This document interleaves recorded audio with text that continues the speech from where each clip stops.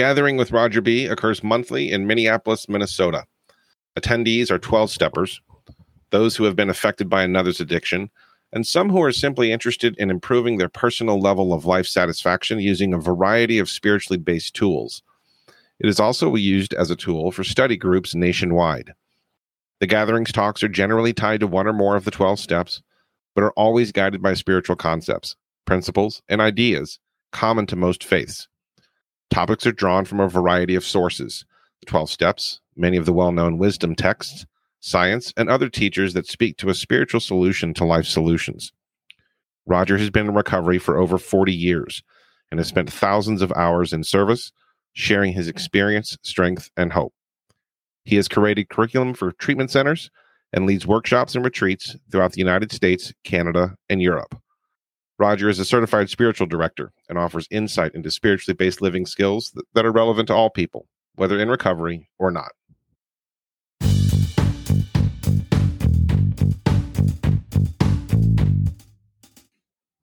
This episode is sponsored by Gopher State Tape Library, a 501(c) corporation.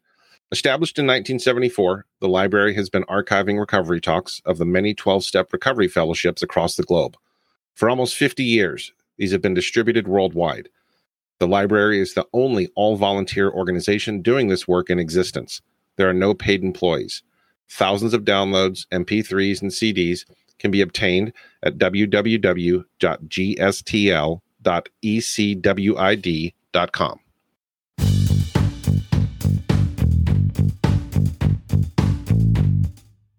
I'm going to do something different tonight that I've never done with you. But I was doing this with a sponsee today, and it's one of those things that's been coming up. And so and it was so powerful.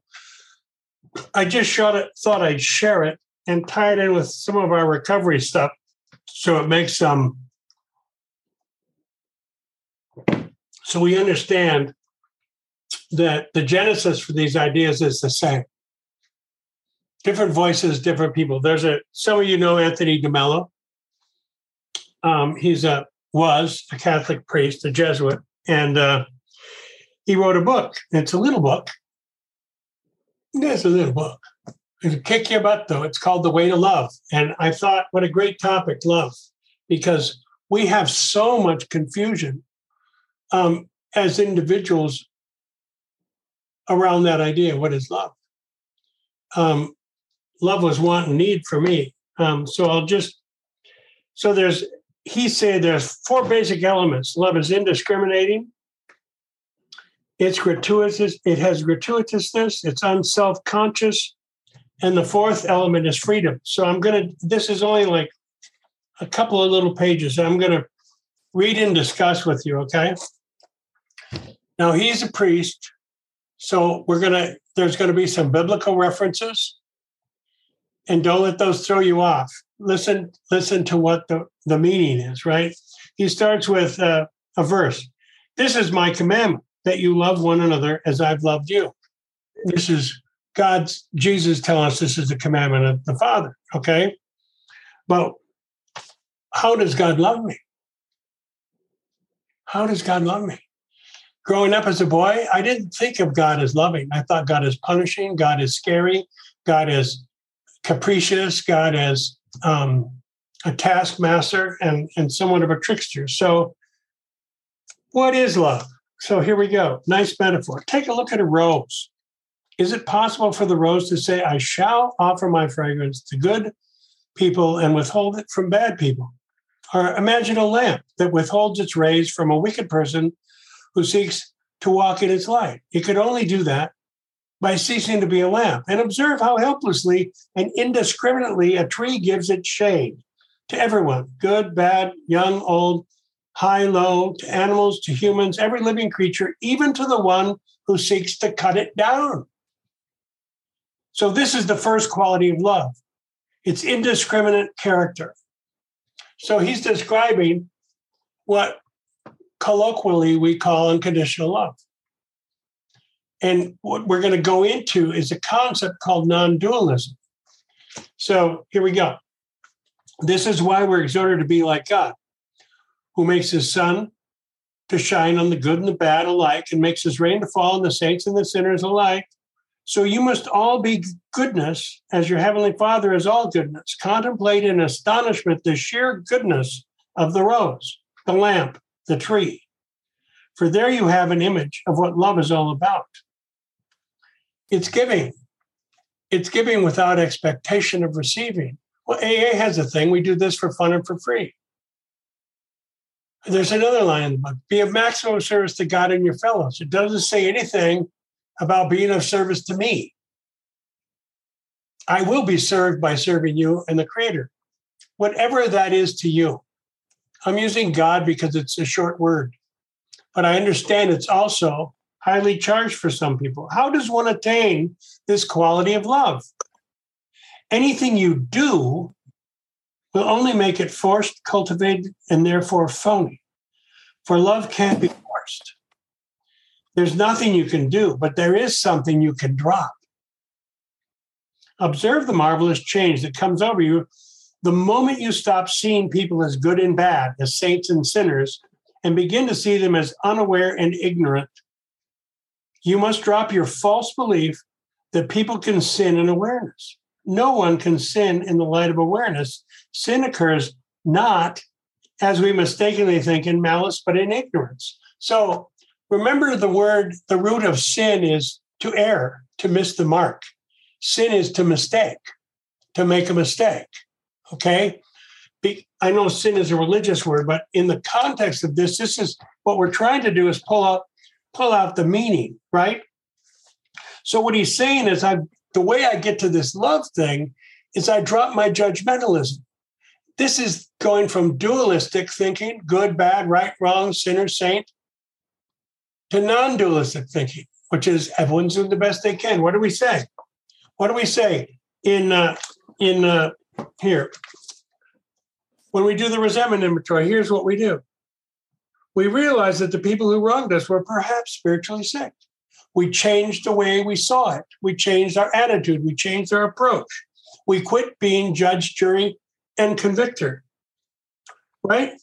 And then it acknowledges, though we didn't like the symptoms and the way they disturbed us, they, like ourselves, were sick too.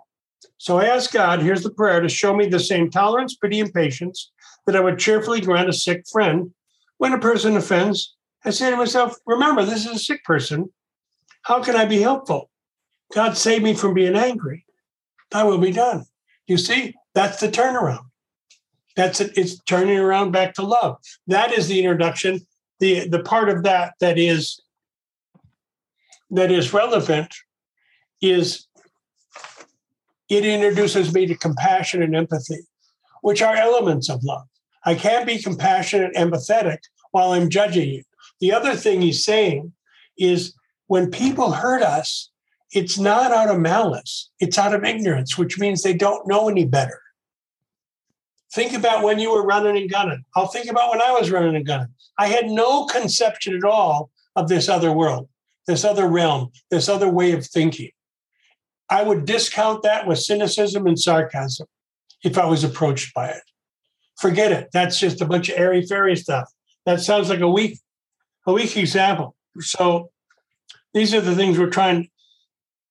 So here it is. Here's what he's saying in another text. He has this, if you were awake, our term, if you were spiritually fit, if you had had this awakening or having this awakening, you'd never hurt anyone consciously.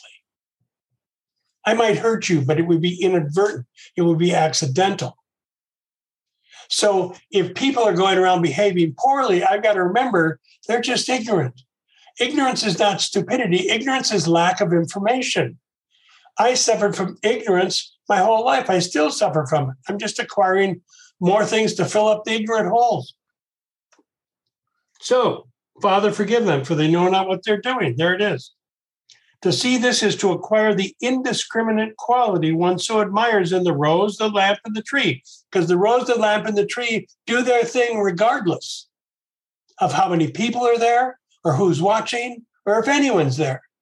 The rose is the rose, and the rose will give its scent all the time because that's what it is. That's how it be, right? The second quality of love is gratuitousness. This is interesting, I think. Like the tree, the rose, the lamp, it gives and asks for nothing in return. What's our version of that? For fun and for free. I'm not doing this. I'm not doing the work I do. You're not doing the work you do for self-aggrandizement to be a big deal, for accolades. You're doing it because it was done for you and it's the right thing to do. It's the loving thing to do. So, how we despise the man whose choice of his wife is determined by, not by the quality she may have, but by the amount of money she'll bring as the dowry. Man's world. Materialism. Such a man, we rightly say, loves not the woman, but the financial benefit she brings him. But is your own love any different? This is when it's going to get ugly. When you seek the company of those who bring you emotional gratification and avoid those who don't, when you positively dispose towards people who give you what you want and live up to your expectations and are negative or indifferent toward those who you don't, here too, there is only one thing that you need to do to acquire this quality of gratuitousness that characterizes love. You can open your eyes and see, just seeing, just exposing your so-called love for what it really is. This is going to get ugly. A camouflage for selfishness and greed. Really, where do we have for that? We got an example of that here. They said it a little nicer to us here. Selfishness, self-centeredness. That we think is the root of our troubles. It's on page 62. Driven by 100 forms of fear, self-delusion, ignorance, self-seeking, self-pity, I mean mine, selfishness, self-centeredness. We step on the toes of our fellows and they retaliate. Sometimes they hurt us seemingly without provocation. But we invariably find that at some time in the past, we have made decisions based on self, which later placed us in a position to be hurt. So our troubles, we think, are basically of our own making. They arise out of ourselves, and the alcoholic, Al-Anon, the powerless one, is an extreme example of self-will run riot. Though I usually don't think so, because I'm ignorant, and I'm deluded, and I cannot see the truth. Okay?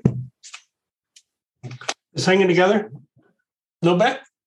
It's heavy stuff, because what it's saying is, Roger, look at what you call love and look for all the conditions you place on it. And some of them we don't know.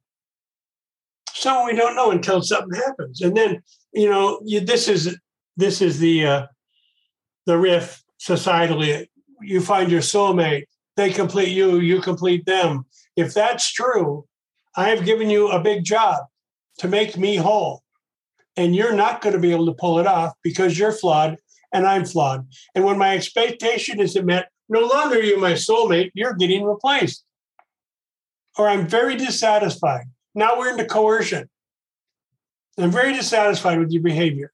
Why? Because you're not feeding me. Okay. So the third quality of love is its unself-consciousness. Love so enjoys the loving that is blissfully unaware of itself. This is when you're doing it for fun and for free. This is when you accidentally do that wonderful, sweet, kind, tender, little insignificant thing for some stranger. Hold a door, help them out the bag, let them go ahead of you in line. Pray for them when they're counting their 3,000 coupons at the checkout, right? That kind of thing. The way the lamp is busy shining with no thought of whether it's benefiting others or not, because it's just what it does. The way the rose gives its fragrance simply because there's nothing else it can do, whether there's someone to enjoy the fragrance or not. The way the tree offers its shade. The light, the fragrance, the shade are not produced at the approach of persons and turned off when there's no one there. These things, like love, exist independently of persons. I come from love. I try and be love. For love's sake. Good for goodness sake. It's the same thing. Do I exceed at that? Do I excel at that? No. But that's the goal. If that's the goal and I keep striving towards it, I'm going to get better and better. If just being okay is the goal, I can get that, but I'm not going to have the peace and the freedom the joy that comes with this kind of living. It's a challenge because it's asking me to look at, even when you do nice stuff for people, is there a hook in there? I didn't think there was until I moved. And then I realized all those guys I helped move, no one ever called me to say, do you need some help? And then I realized I didn't help them to help them. I helped them because I wanted something in return. It's very subtle and nuanced in some ways. In other ways, it's more quid pro quo. I'll do this for you if you do this for me. That's not love. That's not a relationship. That's a transaction. That's a business deal. Okay?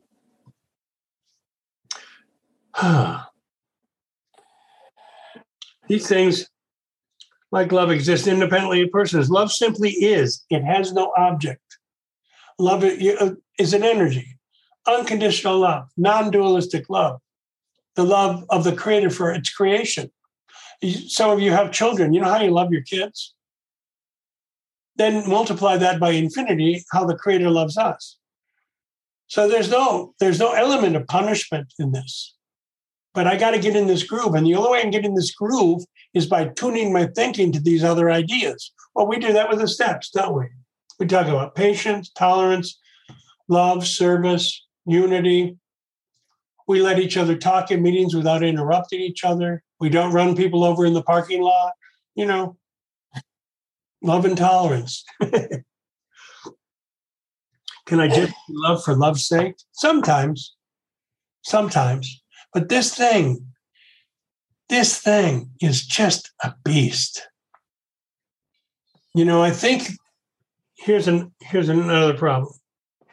Oh, anyway, back to this idea before I go off on a tangent. They simply are, regardless whether someone will benefit from them or not. They have no consciousness of any merit or of doing good. They just are good.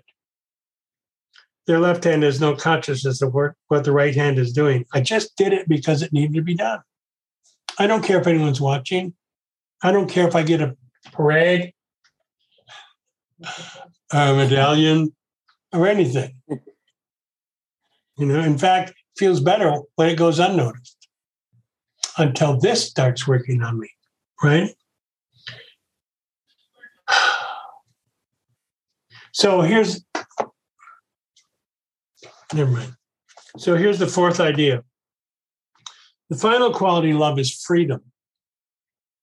The moment coercion or control or conflict enters, love dies. Interesting. Now think about man's world. It's all about coercion and control, isn't it? And conflict. Me against them. We need a winner, we need a loser.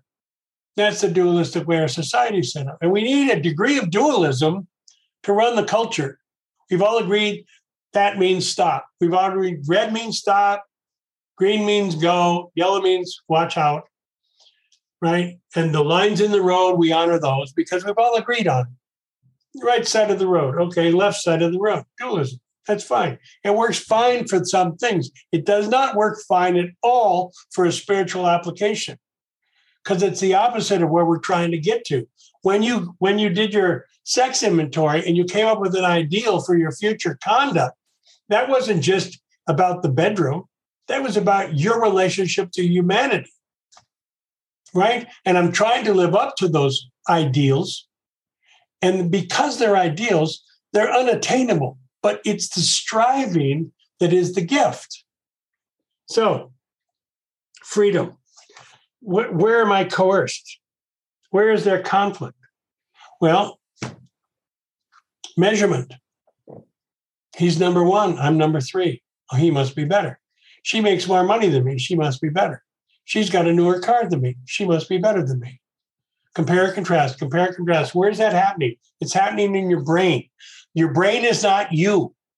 Your brain is a filter, and it's filtering the data points from the five senses: sight, smell, taste, hearing, touch. And it's not a real good interpreter.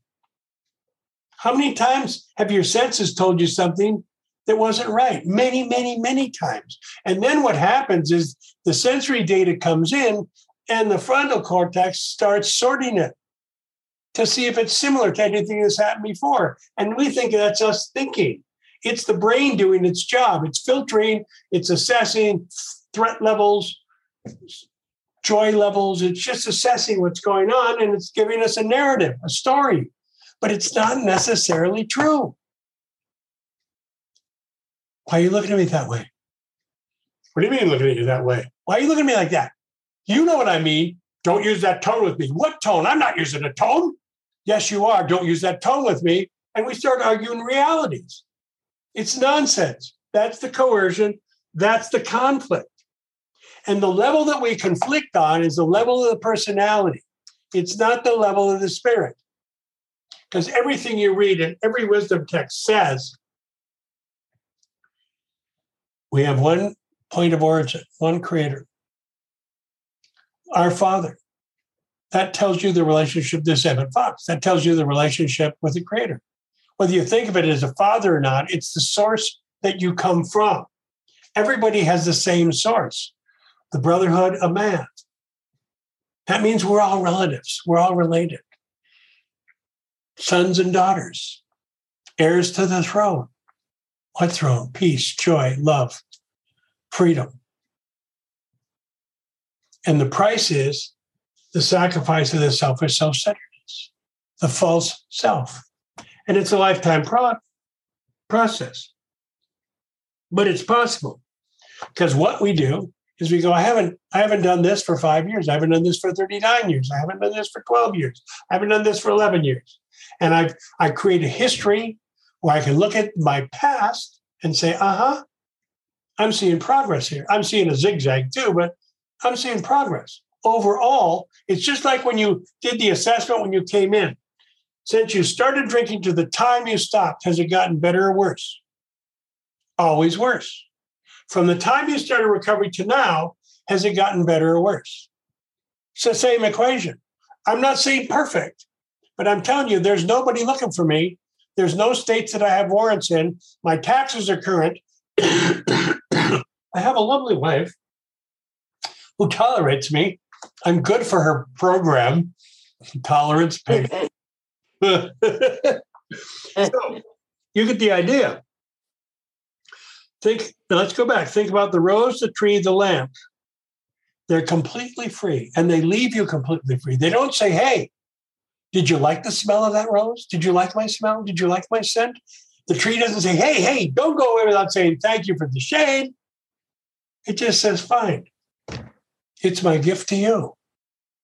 And I can acknowledge it or notice it or not. The tree won't make any effort to drag you into its shade if you're in danger of sunstroke. The lamp will not force its light on you lest you stumble in the dark. Think for a while of all the coercion and control that you submit to on the part of others when you so anxiously live up to their expectations. Why? In order to buy their love. There's the transaction. I'll do this for you. You do this for me. We'll call it a relationship. Oh, and when you stop doing it for me, we got a problem.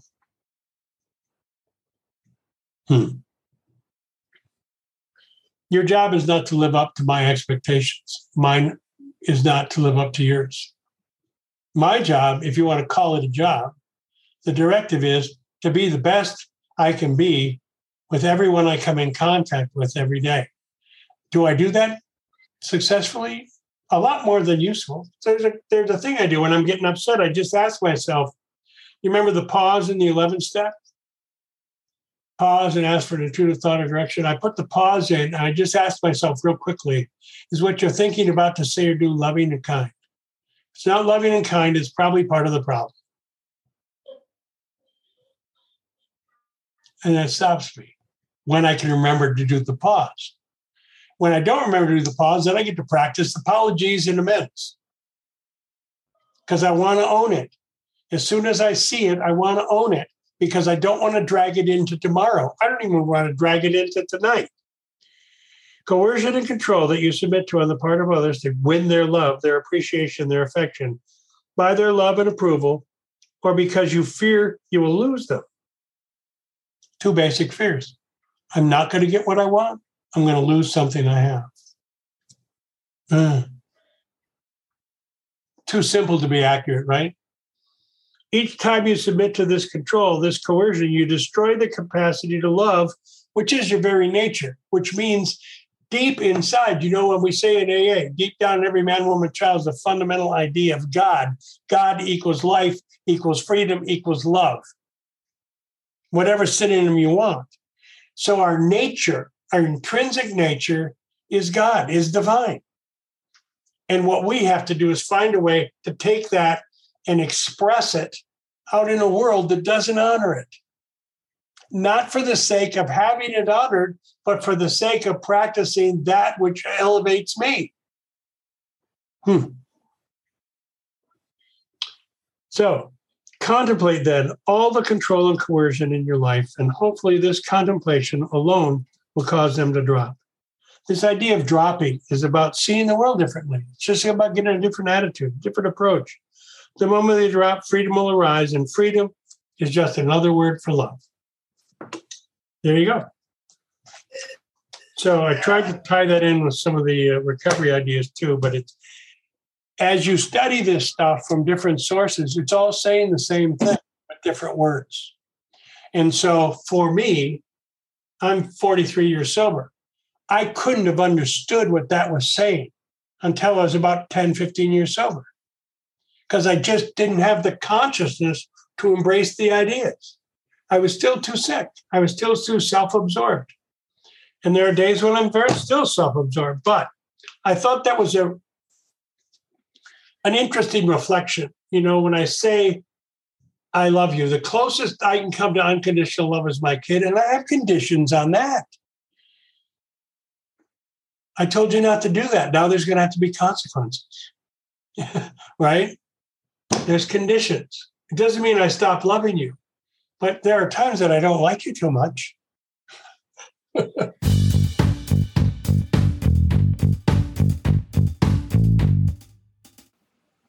New episodes of The Gathering are published twice a month and can be found on Spotify and other major podcast apps.